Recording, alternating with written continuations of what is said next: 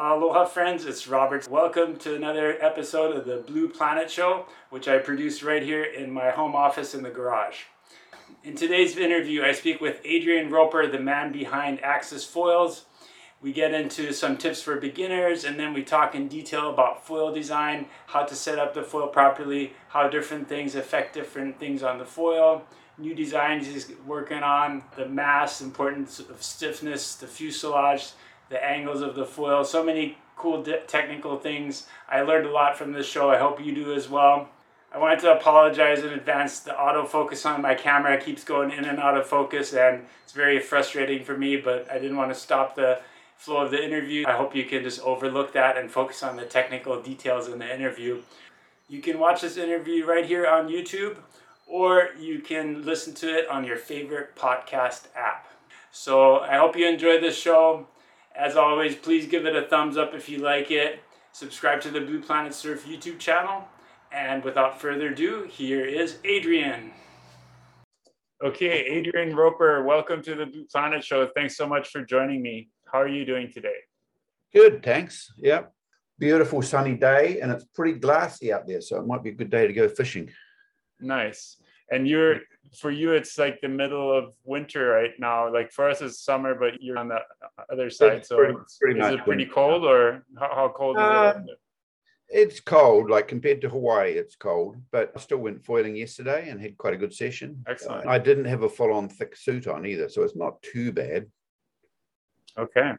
Yeah. All right. So this season, I'm trying to start a little bit with beginner tips right away in the beginning. Last year, I always did that as an afterthought at the very end, but I want to start with some good tips for people that are new to wing foiling. And then we're going to talk a little bit about your background and then get more into the equipment side of things and technique and so on. So let's start with that. What are some tips you have for people that are new to wing foiling? Look, we have quite a few learners around us, and I guess one of the biggest things is when you're learning, you don't know how to pump properly, and getting up on the foil is the biggest deal, just getting up and going. So having a little bit bigger hydrofoil than you might normally think is a good idea, because it helps you get up, and also having a slightly bigger wing. As you improve with your skills, you don't need quite so much. Having an easy riding foil makes a difference, and like with the Axis stuff, the BSC range that we came out with, the bigger ones, the 1060 and the 970, they were particularly good, and they are particularly good for people to learn on. And then we've also introduced recently the SES, which is like a complete package, and that comes in 1040 and 940. And it's basic and simple, but it works really well. And it's a great entry into the whole Axis platform. You can upgrade it as you want, bits and pieces wise. But they're both the BSC range and the SES are particularly good for learners. You can stand in slightly the wrong place. You get away with a murder with them, and they still ride along quite nicely. Easy to carve, nice to ride. Okay. So using a big foil and a big wing, that makes a lot of sense. And then so you have that super easy start package now, where I guess that's made particularly with beginners in mind. Same base plate, same mast. The fuselage is slightly different, but it's similar to our normal red fuselage. The front wing was based on a BSC wing, but we've rounded the ends off more so that you can't stab yourself so easily. And we also, because it's a different construction, so we've made it out of polonial wood. So it's a solid wood core with a fiberglass laminate, and that makes a strong wing that's a bit more affordable. And we thinned the profile out a little bit on it, which is actually quite a good thing. It runs quite nicely, and it's a fun setup to use. Okay. And then right now you have it in two sizes. So basically one for the bigger riders with almost 2,000 square centimeters, and then one for lighter riders with 1668 square centimeters. So both of those should have plenty of lift, right? Yeah, I think a lot of people, when you're getting into foiling, they walk into a store and there's just so many foils, and it's all so confusing, and I don't even know where to start. This breaks it down to, are you over 80 kg or less than 80 kg? This is the one that'll work for you, and it makes it a lot easier, and they can go away, get started, have fun, and work it out from there. Okay. And then obviously also using a floaty stable board, especially when you're starting out, definitely makes it easier, right? Yep.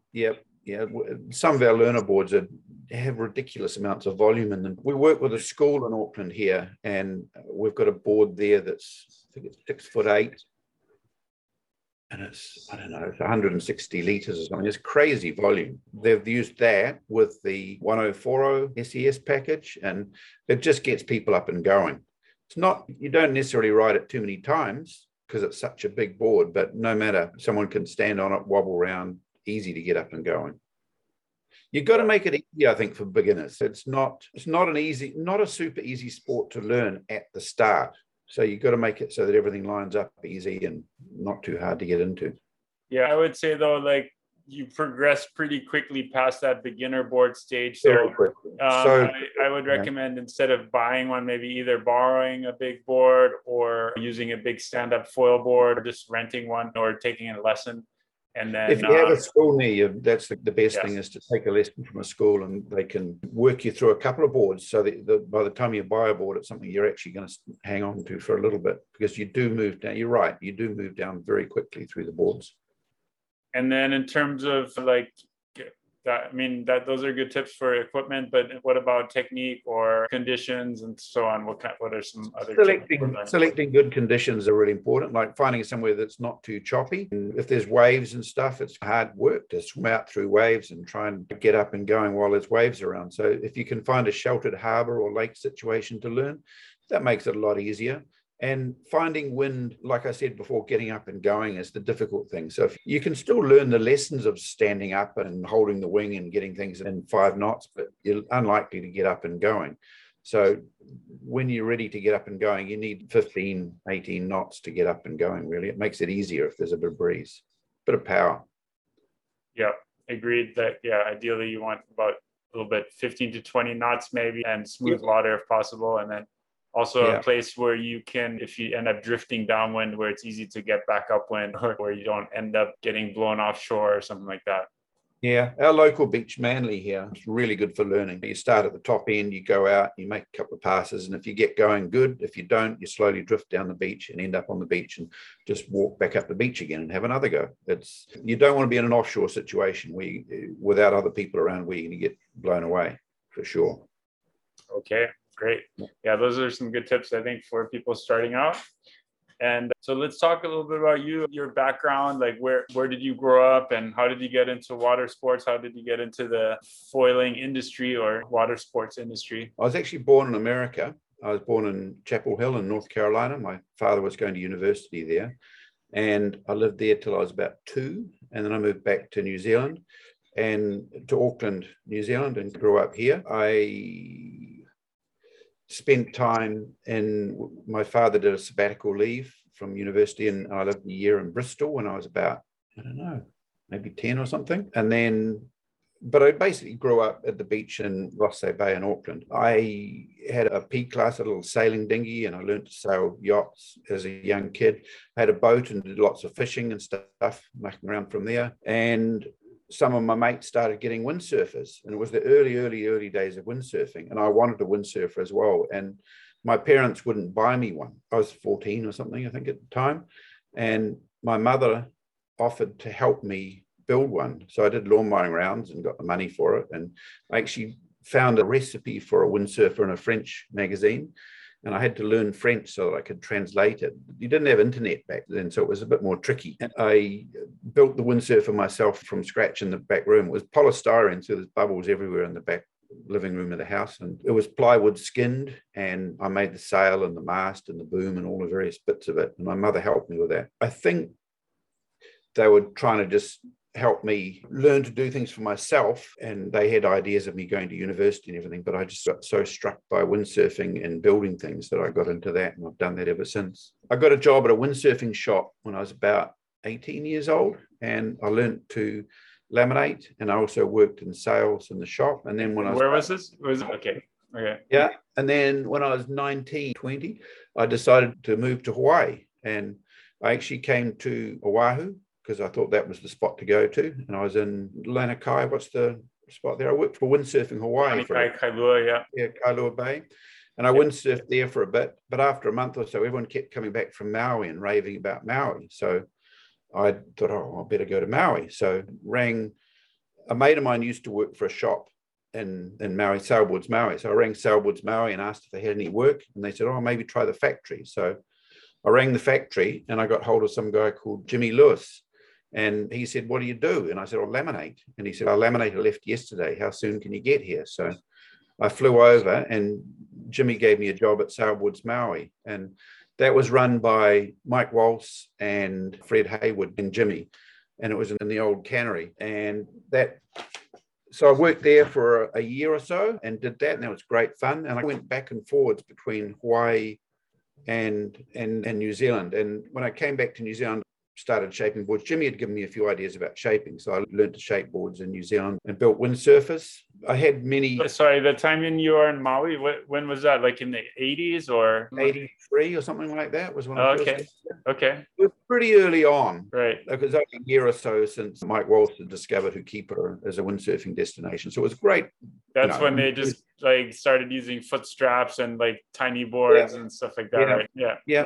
It wasn't that long after harnesses even. It was early. Things developed quite quickly there. And over the trips, I worked for various people. I worked for Angulo as a fiberglasser for years. And then I ended up getting a job working for Peter Tommen, who was the F2 shaper. And he built all Bjorn Dunkerbeck and Britt Dunkerbeck's race boards and most of the World Cup teams. So I did all the board building for them. And there was another guy who did the sanding and finishing. And Peter did all the shaping and learned so much there. Peter was really great and very analytical with the way he did things. And it was a pretty good situation too, because it was the heyday of windsurfing and there was plenty of money for things. So we could try anything. And anything we tried, it didn't necessarily have to be sold to make money. It worked, it didn't work. We learned something from it and move on. So we learned a lot about construction quite quickly and had a lot of fun with that. So I did board building with that forever. And in my time when I was coming back and forwards, I started a company in New Zealand called Underground, and it was underground windsurfers at the time. And I built underground windsurfers for years, and I built them in Auckland originally, and then built them one of the times I came back from Maui, I ended up being in Christchurch. So I built a factory in Christchurch and built windsurfers there. I'd windsurfed at that stage for a lot of years, and I was a little bit bored with it, especially if it wasn't decent waves or whatever. And the local conditions weren't that exciting. And then we saw videos of kite surfing and from Maui and some of the early stuff and thought, that looks cool. So thought we'd get into that. So we started building boards and found a guy in Ashburton, Peter Lynn, and he was building kites and he was selling them in Europe. So we ended up hooking up with him and building kite boards. And we started just doing Peter Lynn kite boards, but then we did more and more underground kite boards and we sold those all around the world and did that for years. Built the factory up, had a lot of guys working full time, and it was pretty full on.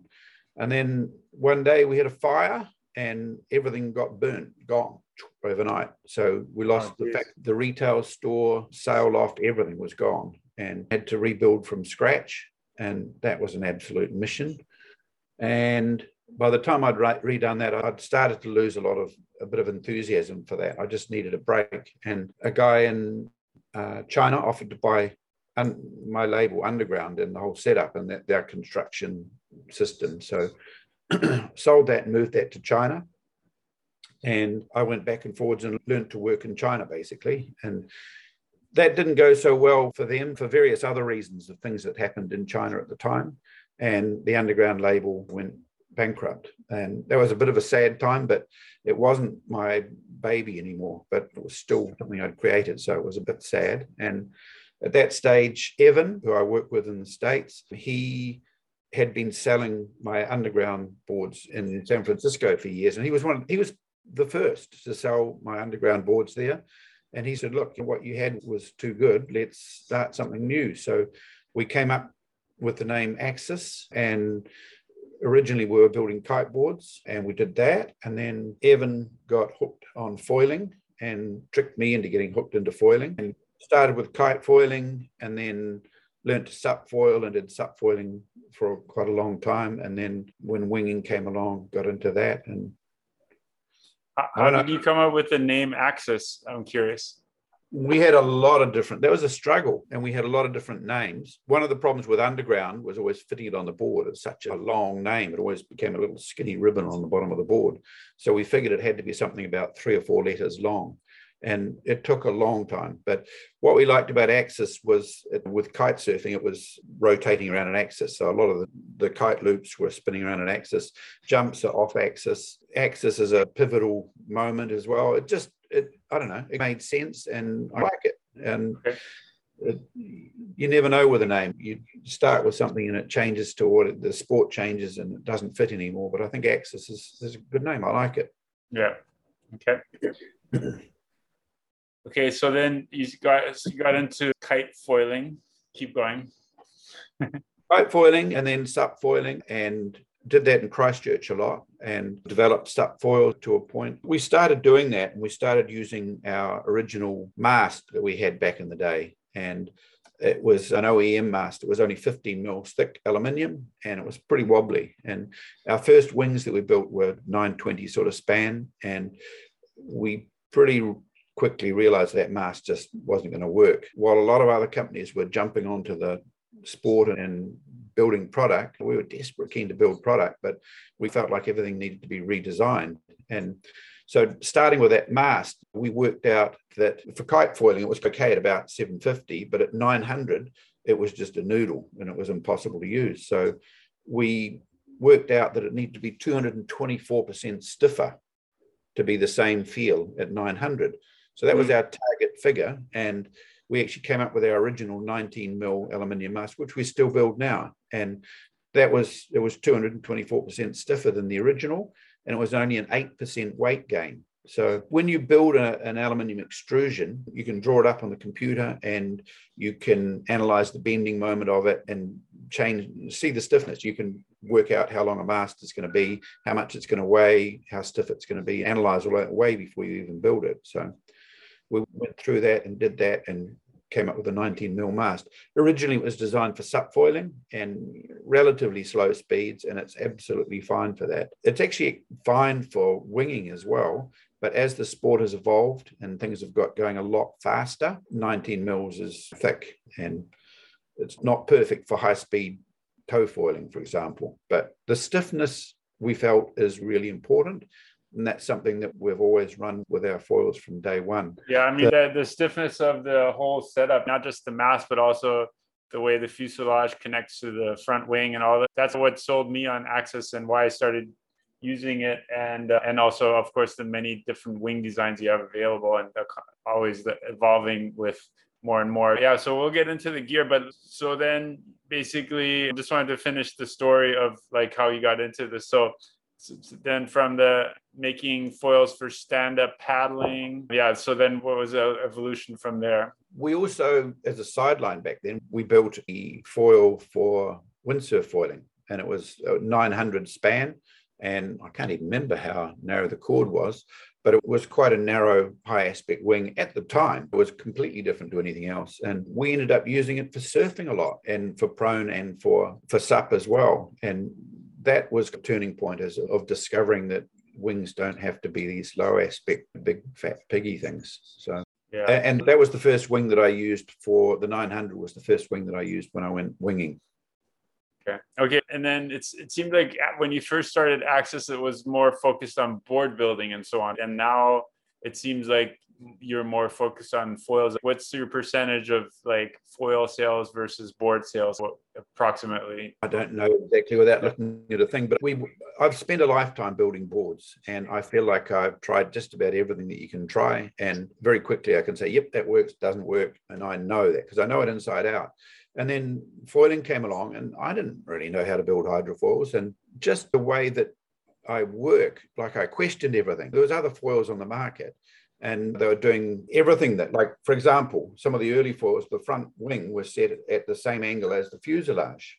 And I said, why is that? And everyone said, oh, it's just how it is. And it had been the first people did that, and then everyone just copied that. And I tried to question everything that we did.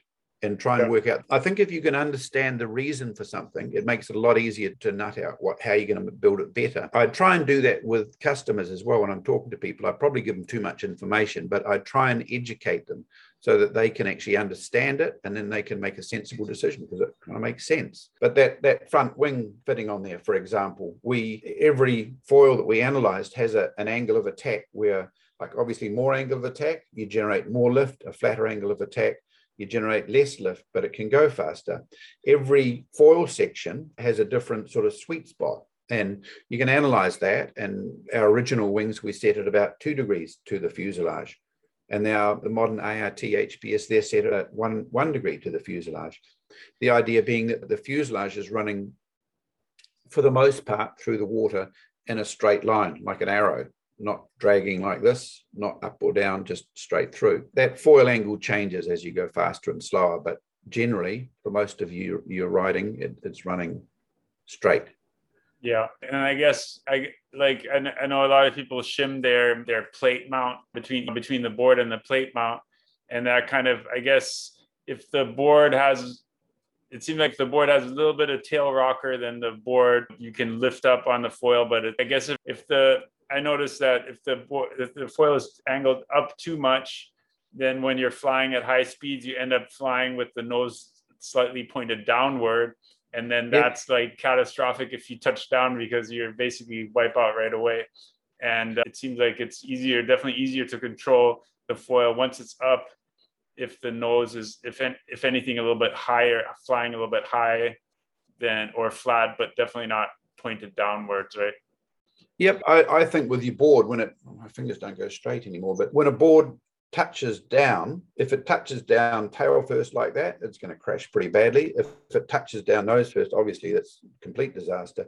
You want it to touch about where the base plate is, or just in front, and it'll just pop back up again. So that's the angle that you need to set your board at. And generally when I build an axis foil and an axis board, everything works together with no need for any shim on the base plate. But often using an axis foil with some other board, and there's nothing wrong with that, but sometimes you need to adjust the angle that the board flies on a little bit with a plate shim. Yeah, because basically if you add more angle to the front wing, that angle of attack, it's a little bit easier to take off. Like the takeoff speed is lower a little bit, but then at the same time, sometimes harder to control it at higher speeds. I've noticed if it has too much angle, but so ideally if it's tuned, you want it to be easy to lift off, but also easy to control at higher speed. So it should just run along without too much lifting up or dropping down. It should just run along nicely. I got pissed off with the whole shimming thing because it seems to be a complete and utter confusion for most people. And a couple of 3 days ago, I just I sat down and explained it all and wrote it all down properly. And we're actually adding it to our brochure, and it will be in there. And it explains shimming of the rear wing and also base plate shimming. And like I said before, if you explain it to people, it's pretty basic. And once it's explained, it's a lot easier to understand. Happy to go through that a little bit and explain that. The shimming of the rear wing. The shimming the rear wing. Yeah, let's get into that. Yeah, I find that on my axis wings that I've used, I've been able to just use them without any shims. Not really necessary, but I guess I have tried adding the shim in the tail, in the back, but I didn't really. How much do you weigh? Sorry, go ahead. Oh, how much do you weigh? I'm like 195 pounds, which is I think around 90 kilo or around 90 kilos. So you're the correct weight. If you're the correct weight, same as me, then everything should run smoothly. If you're outside that weight range, if you're really light or if you're really heavy, then adding some shims helps a little bit. Okay. I've got some bits here to try and explain it. There's your fuselage, and there's your front wing, and that bolts on. That front wing there, this is an ART 799. Axis always does their wings by span, and I can go into that later as well, but that front wing is set at 1 degrees to the fuselage. The more angle of attack, the more lift.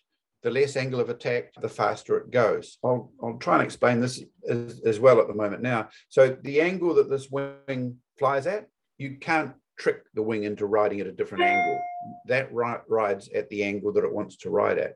And more angle of attack is more lift, and then less angle of attack is less lift. It happens, I'll quit that. Stupid, I've got mail coming in. Yeah, I close my mail app too. Right. When you're riding along, if you're riding at too much of an angle of attack, the foil will come up and it will jump out of the water and you'll crash. If you're riding at too low an angle of attack, the foil will drop down and your board will hit the water. So you don't actually have to think about it. Your wing you automatically set the angle of that wing so that it's about right for this. And the angle of that wing rides at is dependent on your weight and how fast you're going. So I generally set it all up for winging and around 85 kg. So most of the wings will run straight, no shims, no need for anything if you're around about that weight. Now, so the front wing's angled up slightly, 1 degree. The rear wing, this is a 325, that's actually angled downwards slightly. So the front one's angled up, the rear one's angled down. The reason that's angled down is it actually, and the foil section's upside down, so it's actually pushing downwards. That downward force actually provides a lifting force which balances against your front foot. When you're foiling, you have a front foot pressure and back foot pressure, and you're basically standing around that wing and trying to balance nicely on that. The size of this rear wing, the bigger it is, the more force it gives you. And when you're learning and you're more clumsy, you need more force to actually balance against. But as you get better, you can use smaller and smaller wings and you need less to balance against. So that back wing, as stock on the fuselage, the progressive wings, that's angled downwards at 1.5 degrees. So the most important thing about shimming is the angle between the front wing and the back wing. So if that front wing is angled up at 1 degrees, the back wing is angled down at 1.5 degrees, the difference between the two is 2.5 degrees. So that number, 2.5 degrees, that's it. That's the one that actually matters, and that's the one that counts. Everything else is hoo-ha. The angle to a tree over there or whatever, it doesn't make any difference. This is the 1.5 degrees. This 1 degree here, 2.5 degrees difference. Now, the shims that we have, the stock ones that you can download and get that's a positive shim, and that is a negative shim. Now, the reason for the naming convention on that, which here's the biggest confusion, is because a lot of companies use something different on that. Now, to get more front foot pressure, if you're heavier and you want this rear wing to be more active, you need to angle it down a bit more. That makes it do its job a little bit more. So that if you add a degree of angle down, this rear wing's now on 2.5 degrees. So you got 1 plus 2.5, you've got 3. So I describe that as positive shimming because it's in addition to what the original one was. 3.5, you mean, yeah, 3.5. 3.5 degrees, yeah. Right. If you flatten it off, if you're lightweight or can cope with a flatter angle on the rear, the foil will run faster, but it'll be a bit more twitchy and a bit harder to balance, unless you're smaller, and then it'll be perfectly comfortable for you. So if you reduce the angle of that rear, you've got 1 degree at the front. Let's say you've reduced this 1 degree at the back. This is only now 0.5 degree. So you've got a difference of 1.5 degrees. So I call that a negative shim because the number is smaller than the stock. Does that make sense? Yes. Yeah. Okay. Much easier if you can talk about it in those terms, because at the moment everyone talks to each other and says, oh, yeah, I've done negative shimming. Is that negative or is it not negative? No, there's no established terminology as to why it would be negative or positive. I've seen some videos of some guys trying to explain it, and I've sat through the whole thing, and at the end of it, I had no idea what they were talking about. How's the customer supposed to actually look at that? I like how you explain it as the difference between the front and the back. Do you have anybody that's shimming the front angle, the angle of the front wing at all, or not really? Not really. You can, on an axis wing, you could actually put a packer in here. Yeah. And we have done that. And so the wing has got more angle of attack at the front. Yeah. But all that's going to do is, like I said before, this wing finds its own way. So all you're really adjusting is the angle of the fuselage. Right. This is unchanged. Yeah. No, that makes sense. Yeah, because basically you want the fuselage to be flying more or less parallel to the water surface. You don't want that to be dragging either direction. Yeah.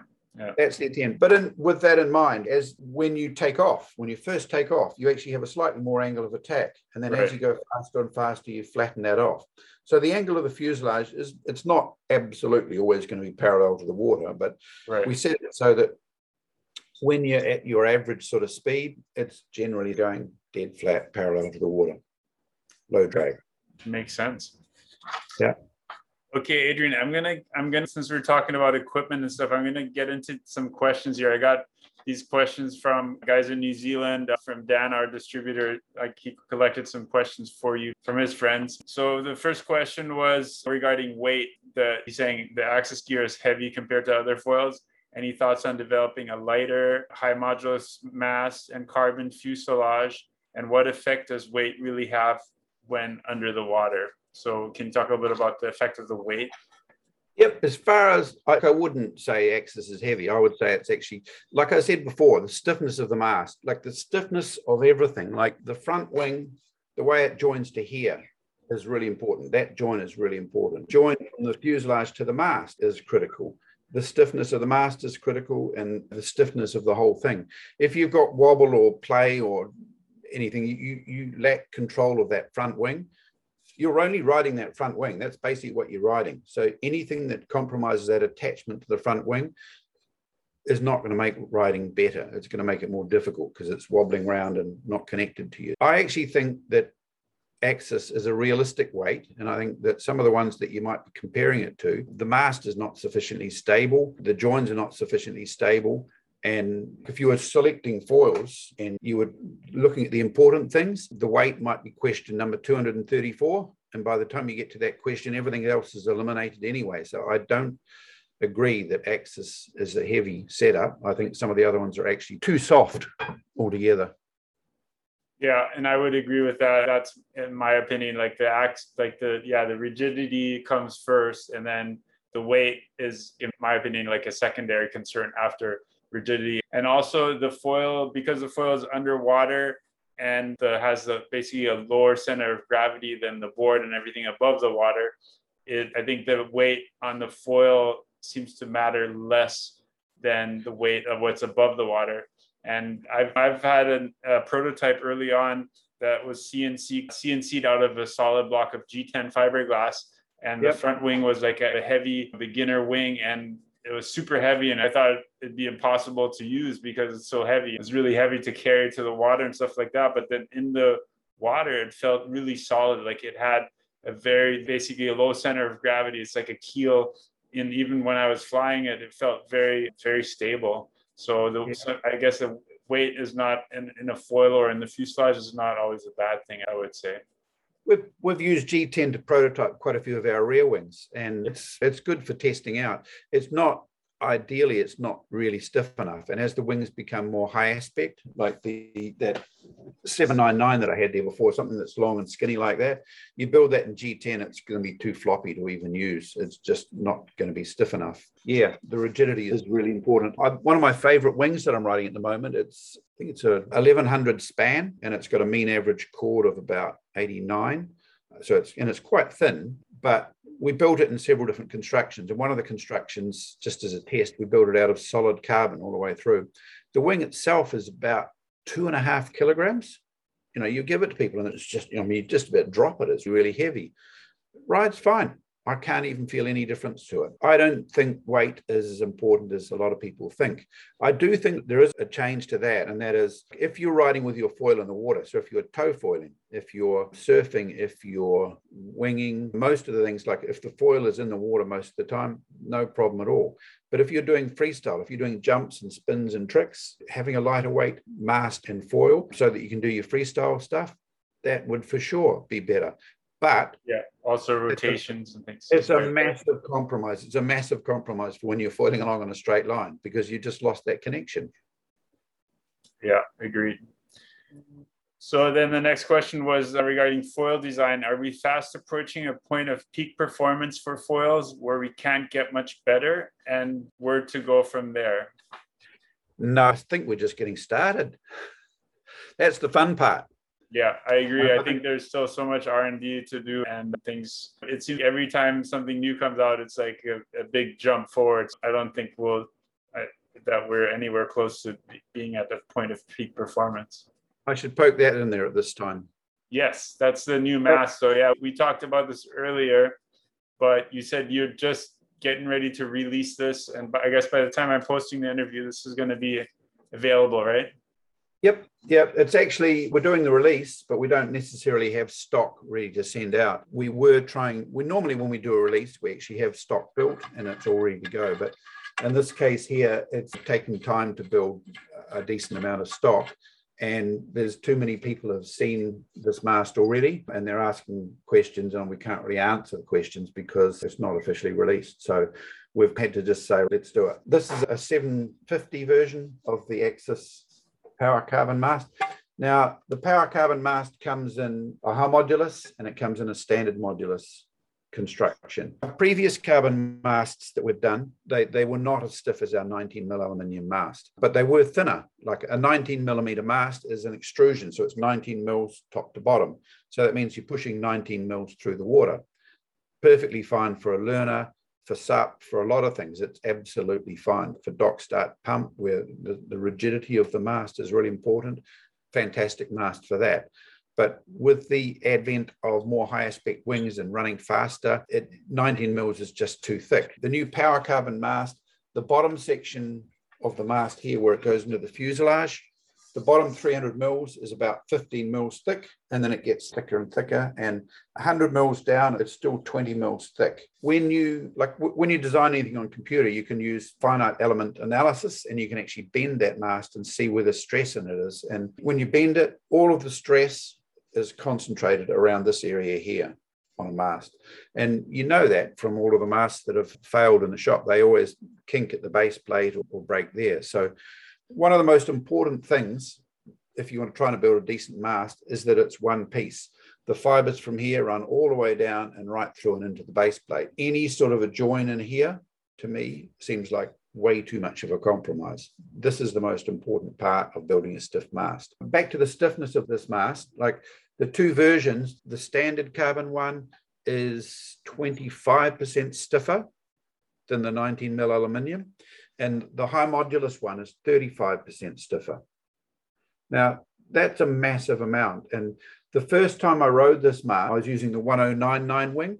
So I'm sorry to interrupt you, but in terms of that, how do you measure the stiffness? Is it like torsional stiffness or side bending, or like how do you define that? So what I do is I bolt that mast to a wall, and then at this end here, I hang 25 kilograms off these two bolts, and I measure the deflection at the sharp edge of the back of the mast. So it's the sideways bending. Yeah, sideways bending. So but what about the torsional stiffness? Because that's really important as well, right? The twisting. Yeah, absolutely. Yeah. So that's one way of bending. So I isolate the both. So that purely is only bending, testing for sideways bend. Yeah. Another bend we do is we put a fuselage on there. We use a standard fuselage because it's got the longest tail section on it. And I put a pivot point here to the ground, to a concrete floor, so that the mast can no longer bend sideways at all. And then off the rear screw, I hang 25 kilograms and I measure the deflection of the fuselage at the end. So that's measuring the twist force of the mast only.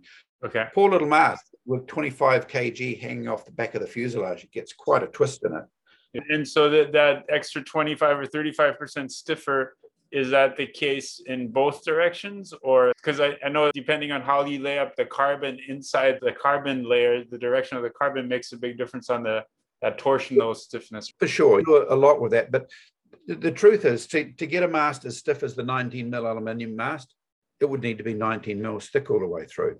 And you can't do that because of this is 15 mils, so it's lower drag down here. The torsional rigidity is about the same as the aluminium mast, but the sideways bend is a lot more. Okay. Yeah. And when you ride it, the first ride I ever had on the high modulus mast, when we finally built one, I was on the 1099 and the mast was 900 length. The other thing is the length, obviously, is a big change. So if you're comparing the bend from one mast to another, you have to compare a 750 to a 750 or an 820 to an 820 or a 900 to a 900. As it gets longer, the movement at the end is going to be longer, just the nature of how it is. My first go was on a 1099 front wing, a 900 power carbon high modulus, and it was the first time ever that I'd felt that connection to the front wing. I felt totally connected, so I could carve and do whatever. You were talking about weight before.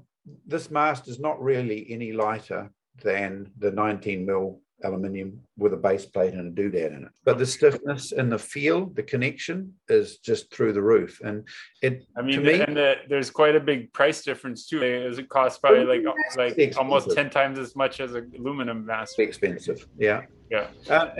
So one thing I wanted to mention for those of you who are interested in getting a stiffer mast is that what really makes a difference too is, like you said, the length of the mast. Obviously, if you have a longer mast, it needs to be stiffer, basically. So if you're lightweight, using a narrow wingspan, smaller foil, or a shorter mast, you can get away with using a more flexible mast. And also in the surf, sometimes having a little bit of flex, you get used to it. But if you're a heavier rider, if you're going fast and you're using a wider wingspan, a bigger wingspan foil, and you're going faster, then in all those situations, I think that you really notice the mast flex. Like, it really affects the performance. Even when you're doing downwinders and just taking off with a big foil, if there's some mast flex, the whole setup feels very unstable and bouncy. You're always going to have mast flex. That's just the nature of it. You've got 900 mil away from your board, you've got a big foil, it's a long dangly thing, there's going to be some movement.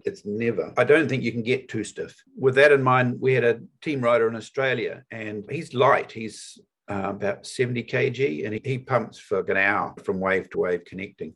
And I sent him an 820, that's the length he rides, of the high modulus and the normal modulus carbon, and he rode both, and he was amazed at how stiff the normal carbon was. But after riding both, he said, why wouldn't you have the extra stiffness? The stiffness, it's more expensive, and I think it's better. But like you said, if you're a lighter weight person, if you're riding a smaller foil and a shorter mast, the other one's fine. But the high modulus is the stiffest. Good point about the stiffness. I think it's and for most people, stiffer is just going to work better. And I wanted to apologize. My camera is going crazy up here. I don't know what's wrong with it. I have to check the settings, but I can't really do it right now. But anyways, so another question here is, what is now considered the fastest foil combo in your range? And what is the recommended axis track positioning set up on a new Blue Planet Wingmaster if using straps? That's something I can answer, but I guess you can answer the first part about the fastest foil combo. I guess the fastest at the moment would be the 799, and paired with either a 380 or the high aspect 380 rear, or a 325 or a 300 rear would be considered the fastest setup we've got at the moment. I guess the ART range, what we've tried to do with that is make something that's really glidey and easy to use and fun to use. It was never intended to be the fastest wing in the world. It actually goes pretty fast, but the glide is perhaps the most amazing thing with it. We are working a lot on more race stuff now for downwinding. And we will have stuff. We're doing a lot of stuff with James Casey because he wants to have race gear for downwinding. I should say, while we're talking about that mast there, like when we came out with that stiffer mast, loved it. Amazing. Huge difference. Massive leap forward. But we also noticed that all of a sudden we could feel flex in the front wing, the narrow high aspect front wings. We could feel differences in that. You could never feel that with a softer mast because everything was just moving. But now with the stiffer mast, you can isolate that. So we've actually gone back and analyzed the flex in the wings and done all sorts of different constructions in the front wings to stiffen them up and change the way that is. And so construction is becoming far more important part of wing building. If you think back to the early days with the 920 with a massive cord and huge thick wing, the thing didn't flex much anyway, if at all. But some of the wings now, like there's a prototype I've been riding at the moment. It's 1200 wide, and it's got a mean average chord of 87. It's 13.4 aspect ratio. And to get that to hold together is quite some trick. And again, a wing like that, there's just no way you could have used it on the old mast or even the aluminium because it runs too fast for that. This new mast for me, is a huge breakthrough, and it means that we can actually advance all sorts of things from here. Okay, like you also have that high performance speed range, but you're saying actually the ART range or the ART 799 is actually faster than the high performance speed range? It has less chord. It came before just the higher aspect. Yeah.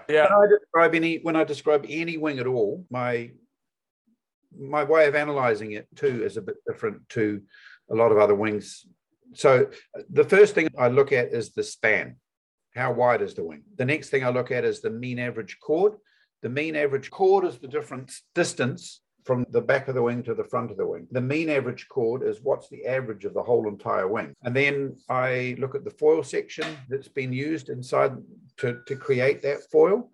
And every foil section has a certain amount of camber in it. Camber is the amount, it's a line that's halfway between there's the top of the wing, there's the bottom of the wing, there's a line that's midway, halfway in between. That's the camber line, and that's curved upwards. And if you compare that to a dead straight line, the chord line, you look at it as a percentage. So every foil has a certain amount of camber, and generally it's between 1 or 2 up to 4% or 4.5% camber. The higher the camber, the higher lift at lower speeds generally, and the flatter the camber, the faster it goes. That wing you've got there, that's the ART, they're all a 2.5% camber in them. And it's relatively low drag. And what I like about this, the whole ART range, is the glide. It just keeps on running and it's easy to use. I like the glide. They are pretty fast because they've got quite a narrow chord. But if you want to go faster than that, you need a faster foil section. And with a faster foil section, you also get other compromises in the performance. They're harder to get going. They don't work necessarily through such a wide range. So you become wings that are very specific for certain tasks. The HPS, the BSC, HPS, and ART, they're all a fairly general purpose foil section, which I would say is easy to use, relatively fast for what they are, and fun and easy to drive. To go beyond that to really fast stuff is going to take different foil sections, and they won't be so user-friendly. Yeah, so I want to share a little bit my own experience. I was using, for a long time, using this one here, the BSC 740. And this is a really nice wing. I really enjoy this for surfing. It's like a nice all-round kind of wing that carves well and so on. And then you recommended that I try this one here, the ART 899, and it has a bigger wingspan, so it's wider. Move back a little bit, but it has actually about the same surface area. I think pretty close to the same surface area. And what I noticed that, yeah, it has amazing glide. Like it just keeps going. It just has less drag, it's more efficient. So when you're coming or going through a tack or something like that, it just keeps going a little bit longer. Like it just flies. It just keeps on running. Less drag, you know. And then a good way to... I'm also using the smaller tail wing, and then the short. This is the 325 tail wing. And then the ultra short fuselage. And I've only used this a couple of times. So the first time I used it, I also was using a shorter mast, so kind of everything a little bit different. And the first time I had to definitely get used to the different feel of it. But now I notice I can get it going in about the same amount of wind. It seems like it needs tiny little bit more wind to get going than this one. This one has a really nice low end. Like you can fly really slow and also take off pretty easily for considering how small it is. But yeah, once you're going, it feels very efficient. You can go upwind. I can go upwind, I think, at a steeper angle and so on. And then I also have this one here, the 700. This one is is that the high speed or whatever it's called? HPS, yeah. HPS, yeah, the 700. So this one has, I think, a thinner profile. It's a really fast foil, but it also takes more speed to get it going, and it stalls a little bit sooner than, also because it's a small foil. So this one I found for winging, it's only really good in really high wind when you have plenty of wind to get it going. Yeah, versus this one. This one I think is going to be a good wing for me in any kind of conditions, not just strong wind. I'm kind of the kind of person that once I find something I like, I'm not going to change it around a lot. Just kind of get used to it, and then unless I have someone like you telling me to try something new, I just kind of it's entirely find something different I what like. you like. And that's the beauty of foiling, is you find what setup works for you, and everyone's got a slightly different idea of what they want to do. I hardly ever ride that 899 because for me, I like glide. I like to drop my wing and just coast along surfing near invisible swells. So I need a bigger span for that. So I ride generally wings that are 1,000 or 1,100 span, but probably no more chord than that one. The span, the wider the span, the more glide. The bigger the chord, the more handbrake that's on. If you cut the chord down, it just cuts the drag and it just keeps on rolling. And that lower drag you'll find on that 899, you'll sail through a gust and you're in a lull and the thing will just keep running. It won't actually stop. Whereas if you're on your older, thicker, bigger chord foil, there's more drag on it and it wants to run down and slow down. Whereas that one there, it just keeps on going. There isn't much drag. So that's why they're so good for downwinding as well, because they just don't, once you're up, they don't slow down. A little bit tricky to get up, and you would have felt that the first time you had a go of it. You can't really use angle of attack to actually get up. You need to almost, when you feel a lift coming, you almost need to hold it down and just do 2 more bumps to get up to speed, and then it just comes up and you're away. If you pop it up too early, it just wants to stall or wheelie and stall. It is up, down business. Yeah, exactly. But that's pretty much normal with a little bit more high aspect flows. I've noticed. The other thing I wanted to mention is I switched from the Black Series short fuselage to the advanced fuselage ultra short. And I noticed right away that holding them up against each other, if you match the same mass, the mass in the same place, it's quite a bit longer in the front. Like this is the short versus the ultra short, So, and then in the back, it's about the same difference in the back as in the front. So it's shorter in the front and the back by almost the same amount. It is exactly the same. So the ultra short is exactly the same length fuselage overall, but so are they both ultra short? No, one is short and one is ultra short. But I noticed, So the Advance is a new one that we've just come out with, and basically what it is, like the ultra short is the same. This is a good chance to explain something here. So when we first started building the foils, this is back in the 920, the original first wing we ever did. We actually put the mast directly on top of the front wing. And our theory was that from an engineering point of view, that was the strongest point to attach it. And we went and foiled it. It foiled fine, but it didn't steer. Like you'd try and turn and you just fall off the side. It didn't actually turn. And we thought perhaps the wing had too much turn down on the tips. So we started making some new tips for it. And the rear wing was also doing some crazy stuff as well. So we started experimenting with the rear wing to try and change that. And as well as that, we also built a fuselage with the mast further in a more sort of standard position in the fuselage. And straight away, we found that it actually worked fine. After that, we actually built a whole series of fuselage with the mast in different positions, further forward and further back. The further back you have it, obviously, the more challenge it is to the mast torsionally. It actually tries to twist the mast more. You can imagine if you had the fuselage at the rear wing, you'd have no control over your front wing. There'd be just too much flex and movement. So we found a spot that was a sweet spot and it worked pretty well. And since then, from the thickest point of the front wing to the mast has remained the same distance. We've done everything that we've designed has been the same, whether it's a red fuselage or a black fuselage, whatever wing, the thickest point is about the same distance from the mast. And we've just run with that. And that's worked pretty good. But a while back, we thought probably with the super high aspect wings we're doing, as the chord gets narrower and narrower, the distance between the mast and the front wing starts to look quite great.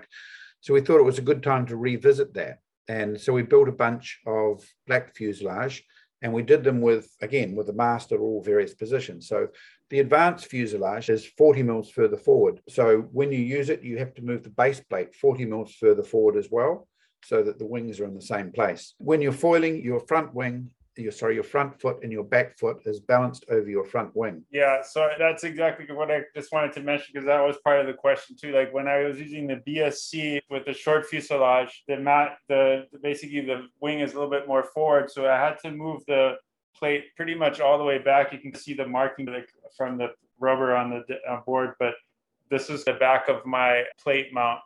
And then with the ultra short, there's like maybe like a difference where the foil is slightly further back. So I had to move everything up by about that same, close to that same amount. That the fuselage is shorter in the front, basically.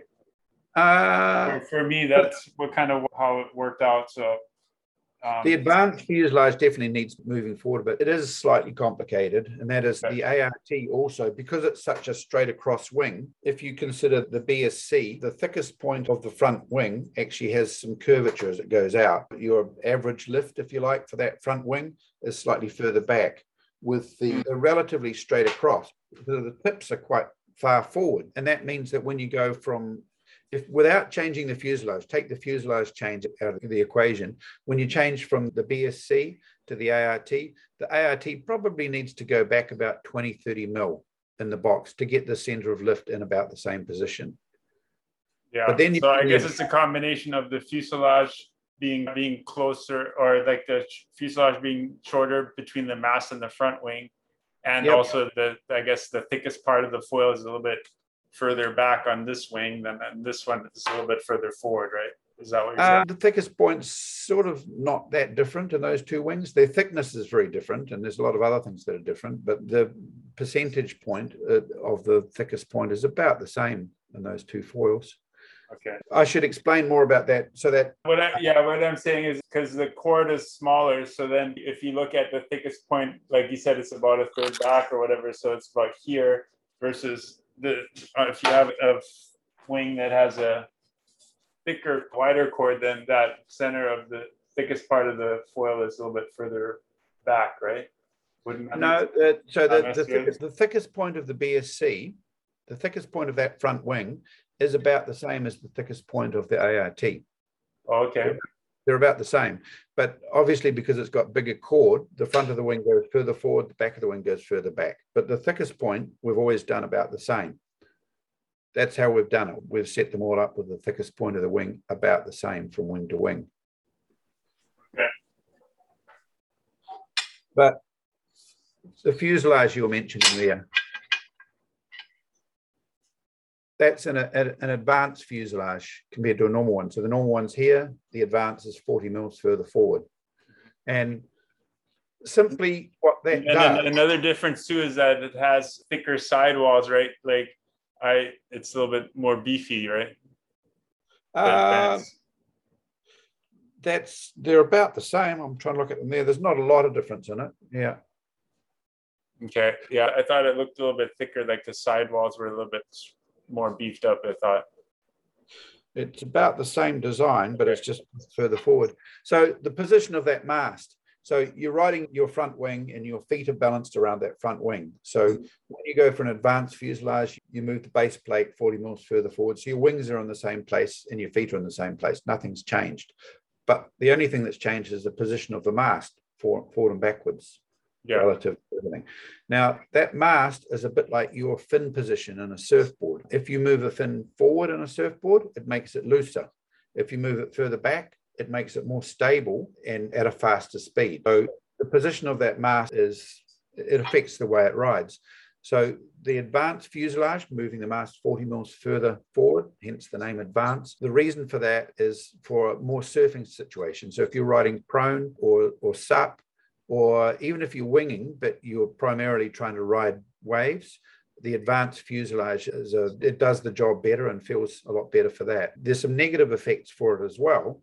Our normal fuse with the mast further back is a lot more stable at winging speeds when you're going faster. Also, when you're trying to go upwind, you can drive against that mast and it goes upwind a lot better on our standard fuselage. So for most people, probably the standard fuselage is just perfect and there's no need to change anything.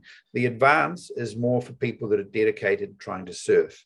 And in a surfing situation, it seems to go from, we say rail to rail, you've got your wing in the water. So it goes from side to side in a smoother way. You don't get a power spike. With the mast further back, you tend to turn and then it gets a bit of a power spike. And same with your turn when you go the other way.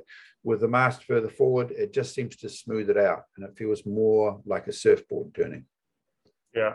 So one thing I was surprised by with the ART range was that it feels really actually pretty easy to carve from rail to rail, as compared to other high aspect foils that I've tried that have more of a stiffer feel. So how did you achieve that? So if we grab that, it's pretty hard to try and show it in there.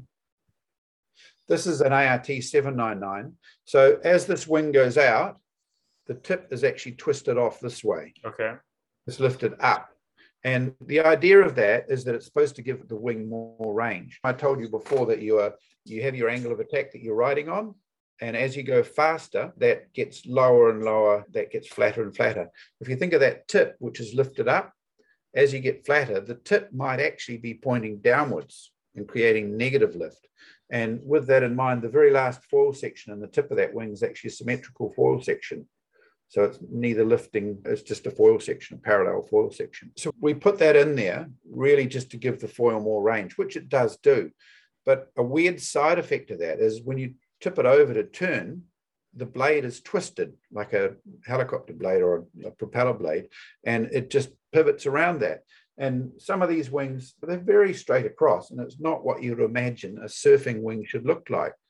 But they surf unreal. They turn really good. Some of our prototype stuff, we've taken that to even more of an extreme. And historically, we always thought that you needed sweep in the outline of the wing to make it surfy.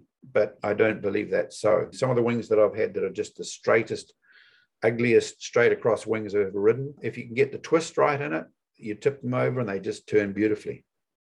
Interesting. Okay, so a little bit of a twist in the wing and change, and basically, so they have a different profile in the center versus the tip is symmetrical and the center is more.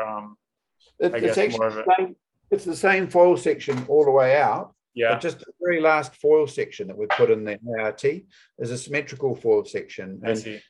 We should talk about the tip of that wing too. Like people say, why isn't that into a point? With a wing that, with the Reynolds number of water, as you get to a smaller point, if it came out really skinny here, there's a bit where it just becomes drag. It's not actually doing any beneficial lift or anything. So we thought just to chop it off. And what it does is it makes the wing more efficient. So this is a 799 wing. It actually behaves like a slightly wider wing. It's almost got that phantom tip on there still. But you don't have the drag of that. Yeah. It's interesting. It's also better if you hit the bottom. Yeah, well, it's better if you stick it into yourself. It's not quite so gnarly. That's true too. Yeah. Okay, here I have another question. Can us older 55-year-old guys go as fast as the young guns? For that one, I would say watch the last interview with Alan Cadiz on Maui. He's 60 and he just beat everyone in the race, including guys like Kai Lenny and stuff. So definitely you can still go fast at any age, I would say. Yep. And then can the HPS wing be pushed as hard, go as fast as ART wings if they are similar size? Not really. They have more chord, so they're never going to go as fast as an ART. I think I describe wings a little bit differently. Like I primarily look at the span. That's the most important thing to me. And then I said after that, the mean average chord. And then I'd analyze the foil section that was used, how much camber it's got. And then after that, I might go to the color of the wing, whether it's blue or red or black or carbon or whatever. And then after that, I might consider area.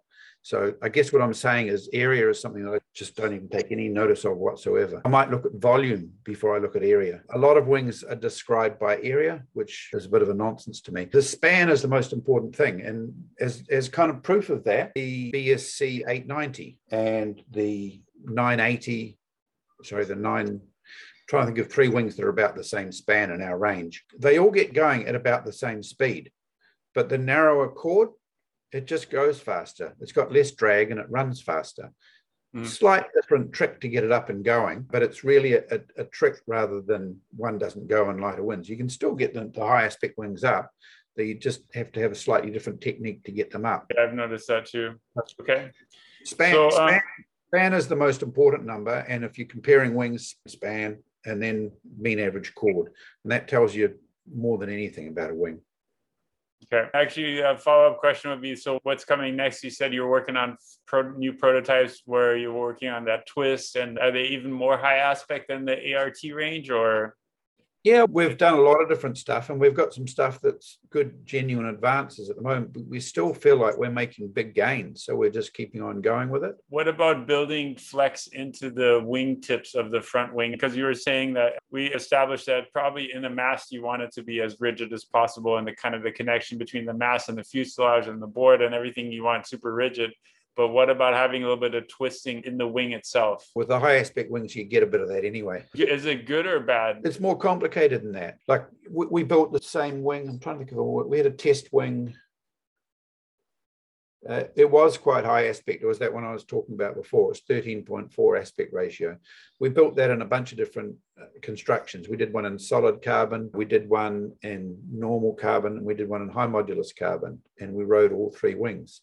And at that aspect ratio, the normal carbon wing, it was just a little bit too soft. And what it felt like was when you're going along, if you went over you could feel every bump in the water. It was very sensitive, relatively flat water day, but when you're going through the chop, you could feel the wing bending like this. And if you went through someone's wake, just about threw you off. You could really feel everything because it was just moving. The solid carbon one was quite a bit stiffer, quite a nice flex characteristic to it, even though it was solid. And then the one that was out of high modulus, that was the stiffest of the lot. And that one felt like you could drive it and rely on it, and it felt really good. But I'm with you. I think that as we get into these more high aspect wings, being able to twist off the tip, be active, like a windsurf sail, might be beneficial. There's lots to learn.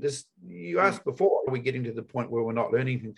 No, every day we're trying something. It's fantastic to actually discover what's next. And Yeah, actually, I was just thinking about, like earlier you mentioned helicopter blades. So I guess on a helicopter blade, the angle of attack on the inside or the closest to the helicopter is really steep and thicker profile, and then as you go towards the tip, it flattens out and has a thinner profile. But that part of that is just because the outside travels faster than the inside, right? Way fast, much faster. And on a foil, that's not really the case. But is there like a reason why it works that way, that you want to have a steeper angle of attack in the middle and less at the end, or what's the reasoning for that? That relates back to the twist or the washout in the wingtips that we have in there before. And we've experimented with that quite a bit too. And we had some early wings with that twist in the wingtip. We went right up to 8 degrees of twist in it. It was really twisted. And we've had some all the way down to 0 and everywhere in between.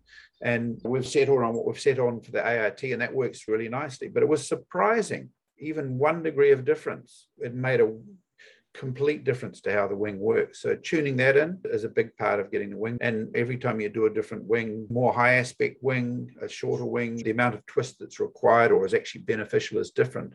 The same rules don't apply for every wing. So it's interesting. Yeah, that's something that I'm sure that there's a lot of room for improvement there. We've got into a lot lately in doing a computer analysis of the wings. So we can design a wing, and then we can run an analysis on it and then put it on a graph. And the graph will give you where it takes off and how much drag it has at every speed that it's going at. So you get like a graph, a takeoff point, and then as soon as it's taken off, the drag will drop down and you get to a certain speed, and then the drag will come back up again. But if you put one wing, we can compare. So you've got if we had 3 wings the same span, the BSC versus the HPS versus the ART, we can plot the 3 graphs on top of each other. And the BSC is a very even hammock-shaped graph. It takes off, and then the drag drops down, and then it comes back up again. The ART, or even some of the prototypes we've had that are even more extreme, they take off, and then the drag just drops almost vertically, and it stays very level for a very long time, and then it starts coming back up again. But I guess what I'm getting at is we have a wider sweet spot than for that where they're comfortable. That sudden drop and the flat line at the bottom there, what that is glide. That's your magic glide time, where it just keeps running without wanting to slow down. Yeah, interesting. But basically we used to, when we built a wing, we would, because the wings, they're relatively high aspect now, and we talked about G10 before. G10's kind of limited use to actually prototype a front wing because it's just not the same flex. So it's not going to give you the same results. So you can't really test in G10. So to build a wing, you really need to build a mold. So it's a tooling steel mold, and you have to press a wing in there. The construction of that wing, what you lay it up is and how you build it and everything, that changes as well. So you've got to do a bunch of wings in that to get that. And then we test that and work out where we're going with it from there. And every time you build a steel mold, it's a huge investment, right? So there's a cost, but more importantly for me, there's a delay. It takes 2 or 3 weeks to build that mold. And then it takes a week or two to build a prototype, and a week or two with COVID, at least a week or two to actually get the thing shipped to you. So there's perhaps 6 weeks lag from actually sending a finished idea off to actually getting it so we can test it. And then maybe you don't have wind or anything suitable to test it for a week or so. So it's frustratingly slow, and you can only step forward when you've learned what you can learn. But doing the analysis stuff, we can do a new wing and run the analytics on it and get a result and go through and say, oh, yeah, that's what it's going to do. When we first did it, we actually retrospectively did the analysis on all of the wings that we'd already built. When I looked at it, I kind of thought, what's the point of that? It's not really telling me anything. I knew all of that. And then I thought, that's actually the point of it. It confirms what we felt in our testing with those wings is proved in the analysis. So then we could start actually building new wings. And every half an hour, we can build a new wing. We can run the analytics on it, get the graphs on it, and see whether it's a gain or not. We don't have to wait 6 weeks. We can do it again and again. It's almost more exciting. And you don't need to get wet or wait for it. So that's been a huge leap forward to working out what to do next. Another question from a customer here is, what are your general thoughts on mixing and matching foils between brands, in essence, using adapters such as Alchemy, Cedrus, No Limits? What are your feelings on that as a brand or as a manufacturer? Okay, so I'll answer that by going back to this new mast that I was telling you about before. And before we were talking about the base of the mast through here, it's really important the fibers run all the way through there, because this is really important for stiffness. Right. The other part that's really important is the join here. And the fibers from this, there's how many layers it's got a minute? 56 layers of carbon through there. And they run all the way to the bottom of here. So you're not relying on the screws at all. The screws hold the mast on there, but you're actually relying on 56 layers of carbon. Anything that you've got with a mast from another company, when you're just bolting an adapter on there, most of the time you're relying on 2 M8 bolts. That is not suitable to attach your foil to it. Some of the early foiling companies, they did that. They actually had the mast coming down. They had their fuselage, and there was just a couple of bolts. Yeah, I remember the old slingshot ones. They were just sitting flat. The mast was sitting flat on the fuselage. Yeah. And would just bend. The screws would just bend over. There is too much stress for M8 screws. I guess the point of that is that it's all very well to build a stiff mast, but if you can't attach it as strong as that to anything else, then it's not going to work. It's just not going to work. Okay, next question. What is the best jumping wing combo? So like, which wing do you recommend for jumping? Probably the 899 that you've got, because it's fast and it gets a really clean takeoff. And it gets a nice pop. Yeah, one thing I noticed too with the shorter fuselage and I guess the smaller tail wing too, and maybe because the front wing is closer to the mast, like all those things combine to a much more twitchy feel, or like much more sensitive to turn, but also easier to, but it's also more sensitive. If you want to adjust it, you have to be much more careful. It's easy to over adjust. If you come too low and you try to push up, all of a sudden you're breaching. It's like very more, it reacts much quicker than my other setup was. But I guess for jumping, it's good because you want that thing to go up straight up. You can tune that out quite easily just by putting a slightly bigger rear on there. Your front wing is the one that you're riding, and then your fuselage is the mounting point for your rear wing, and your rear wing is your stabilizer. The size of that stabilizer and the length of the fuselage is to do with the feel that you want. If you have a longer fuselage, it's got to get a longer lever arm, and the rear wing becomes more effective, and a bigger rear wing also becomes more effective. So if you're finding it too twitchy, just a slightly bigger wing. So if you're on the 325, just go for the 350 or the 375. Okay. You might only ride that for a couple of 3 weeks and then go, oh, I missed the 325. That's what I've only tried it twice. So I think it was part of my second session. I was already much more comfortable on it. So it's just what I'm used to. So I have to just adjust to that, I think. We've had a weird thing too, and that is that for a lot of our team riders we test with, they were like 95 kg right through to 65 kg, and they were every single one of them, they were using the 325 progressive as the rear wing of choice. And I was generally riding the 375, and that felt pretty good to me. I was balanced on that. And So we built a 300 progressive, thinking that maybe a couple of them are light enough, freaky enough to actually hop on that and enjoy it. And they all hopped on it and said, yep, miles better than the 325. We don't want to use the 325 anymore. And they're all riding that smallest 300. And it just seemed crazy to me. Like the 300, it's a tiny little wing. So I've started using it a bit myself just to see. And it is twitchy, but you ride it for a day and you get used to it. And that smaller rear, it does allow you to ride your front wing more freely. Like it turns better, quicker, it's more responsive. It actually removes a lot of drag. I was blown away how changing to a smaller rear wing, how much difference it made to the speed. There's a guy here that GPSs everything he does, and he was riding a 400 progressive, and he swapped out for one of the 380 speed wings, and he did two kilometers an hour faster straight away. And his average speed was up by 3. And I couldn't believe that changing a rear wing could make that much difference to your speed. I would have thought you'd have to do an awful lot to your front wing to gain that many kilometers an hour speed. So the rear wing does add a lot of drag. Yeah, and it plays a really important role. I've noticed that too. So another question, will you develop any more foils for the red fuselage? Yep, we've got one here. So the difference between the red fuselage and the black fuselage, the red fuselage was developed when the foils were really thick, and it's quite a thick front end on it. And it really suits wings that are over 180 millimeters chord. But then as wings have evolved and got narrower and narrower, the black fuselage is one of choice for the smaller wing. There'll come a time if we carry on going smaller and smaller when that's going to be a bit of a work of art to make it fit on there. But here's a new wing, and I think this is coming out by the time you... When's the video coming out? Probably this Saturday, like in a few days. What is that? The 18th or 19th for you? Yep, sure now. I'm not sure the exact date.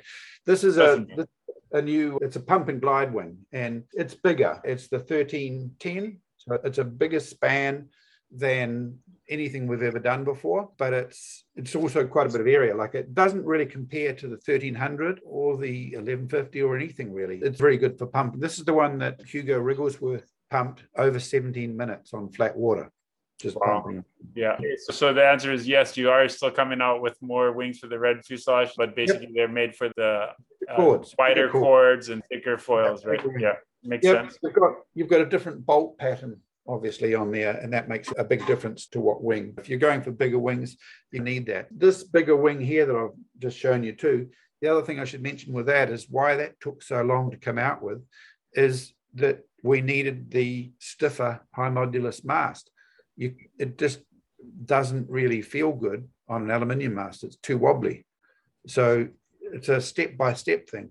Having this new stiffer mast has allowed us to go for even bigger span wings, and even there's a whole lot more control, and that allows us to carry on developing, which is why I think that new mast is so exciting.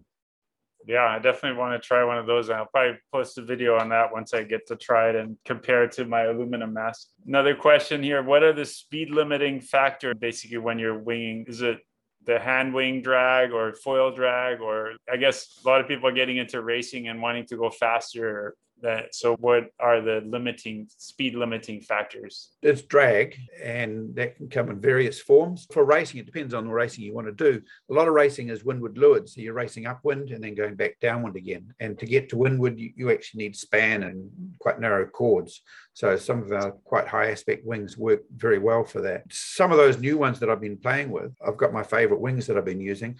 I'm finding those are starting to be a little bit too deep a draft. And as you're going upwind, you're starting to see them start to backwind and luff, and the wings are going to need to evolve. And with that in mind, when we were building windsurfers a million years ago, there was rig development, there was board development, and there was fin development, and 3 separate developments. And when you got stuck, and that's as far as you could go, but then when a rig developed to go faster, suddenly you could change the board, and then you could change the fin, and then you could change the rig. All of these parts need to work together to go faster. And similar for winging, as we evolve faster foils, there'll be faster hand wing that'll all allow us access to more speed. Okay. So I have a question for you. It seems like a lot of talk going on right now about what's better for wing foiling. Is it like in the tail of the board? Is it better to have a flat tail that kind of planes earlier, or do you want that little kick in the tail to help you avoid touching the water and so on? Like, what's your take, and what do you use on your boards mostly? I think you've got one of my boards. We used to have a kick in the tail, and that was more for subfoiling and bigger chord wings. And as you paddled to take off, those wings needed angle of attack. So you needed to roll back to the wing to pop out. And the chisel on the tail allowed you to do that and popped up cleanly. With the modern wings we've got now, they're very high aspect and very fast. And you mentioned before that if you try and take off too slow, they just go up and down and crash and whatever. They don't work. But you need to be able to have a bit more speed. So just simple flat. And the back of our board, it's very uncomplicated looking. There's no channels or anything like that. And you've just got to generate some speed to get going. I don't believe in all of the cutout mess in there, because you're not really getting to planing speeds. You've just got to generate a bit more speed to pop up on the wing. So you just it's more about eliminating drag at lower speeds, right? You're not really trying to reduce drag at planing speed so much. Okay, so yeah, just very simple flat tail. Flat. And it's relatively wide. It's got quite a big span back here, so it's got a reasonable area here for you to pump off. What about the front of the board? Do you have a concave or is it more convex? What's your theory on that? No concaves. Concaves, they give you the catch on and they give you a bit of steering. So they were actually quite useful in a subfoiling situation. When you're paddling for a wave, it actually gives you some direction through here. But you don't need that with winging. And the board is just flat across there with a bevel on the rail so it doesn't catch. And when it comes down and touches, it just bounces straight back up again. Whereas if you have a concave, it catches and grabs and then you bring it back up again. Yeah. Sometimes it has a little bit of braking. It feels like it gets stuck on the water, the concave. I found on my board. Yeah, I just do it flat and it works fine. Okay. Thanks so much for your time. Just to wrap it up, do you have any wisdom that you can share on just living a good life, or what things you do to stay healthy, happy mentally and physically, or any kind of not really. During the whole COVID, New Zealand had a horrendous lockdown compared to the rest of the world. And there was times when we weren't allowed to go on the water, which made no sense to me. I'm a water person, and being able to go out in the water fishing and see the dolphins and whales and sharks and stuff that are out there, or to go out foiling and have fun, that makes me happy. And you've got to be able to do that, I think. Yeah, for sure. That's always a good way to turn off from your regular life and get on the water and enjoy nature. Yep. Very good. All right. Anything else you want to share with the wingfoil community out there? Lots more to come, and can't wait to get into it. Yeah. Excellent. Yeah. Okay, well, yeah, keep putting out. It's really impressive how many foils you designed, and it sounds like you're not nearly done yet. So keep carry on with that. Some people say it's too complicated or something, but like really, we've got the SES package for full-on beginners, and it's just your weight, over 80 kg, under 80 kg, and then as you get more into it, it veers off in all sorts of different directions. It's not like you need to have every single foil that we build. It's more catering for all of those various directions you might want to go in, and that's just, we like to explore and find what we can get in the extremes of all of that. So the range is quite big, but it's relatively simple as well. Excellent. Once you understand it. Yeah. Okay, Adrian, I really appreciate your time, and I'll probably check back with you again in 6 months or a year, and then we'll catch up on what's new. Yep, looking forward to having you go on your wings sometime too. All right. Yeah. When I'm back, hopefully I'll be back in New Zealand sometime. And then we can talk about the wing too. I guess Dan sent you one of our wings, but you haven't had a chance to try it yet. No, looking forward to having you go. Sounds great. All right, Adrian. Thank you. Aloha. Yes, Robert. Thank you. Cheers. Bye. All right. You're still here. Thank you so much for sticking around to the very end. I hope you enjoyed it as much as I did. The next interview is going to be with Clifford from Unifoil. So another really great foil designer. I'm going to get into more detail on foil design, ask all the questions about what's new, what's coming, and so much exciting stuff going on in the world of foiling. So many improvements and better performance that we can get from the foils. So it's a really exciting time to be a foiler. And I just wanted to say thank you to all our customers at Blue Planet Surf. You make it possible for us to put together this show, and if you're not already a customer, please consider us next time when you're buying foil equipment, blueplanetsurf.com, or visit our shop in Honolulu or in Haleiwa on Oahu. So thanks again for watching. Please remember to give it a thumbs up. Make sure to subscribe to the Blue Planet Surf YouTube channel, and we'll see you on the water. Aloha.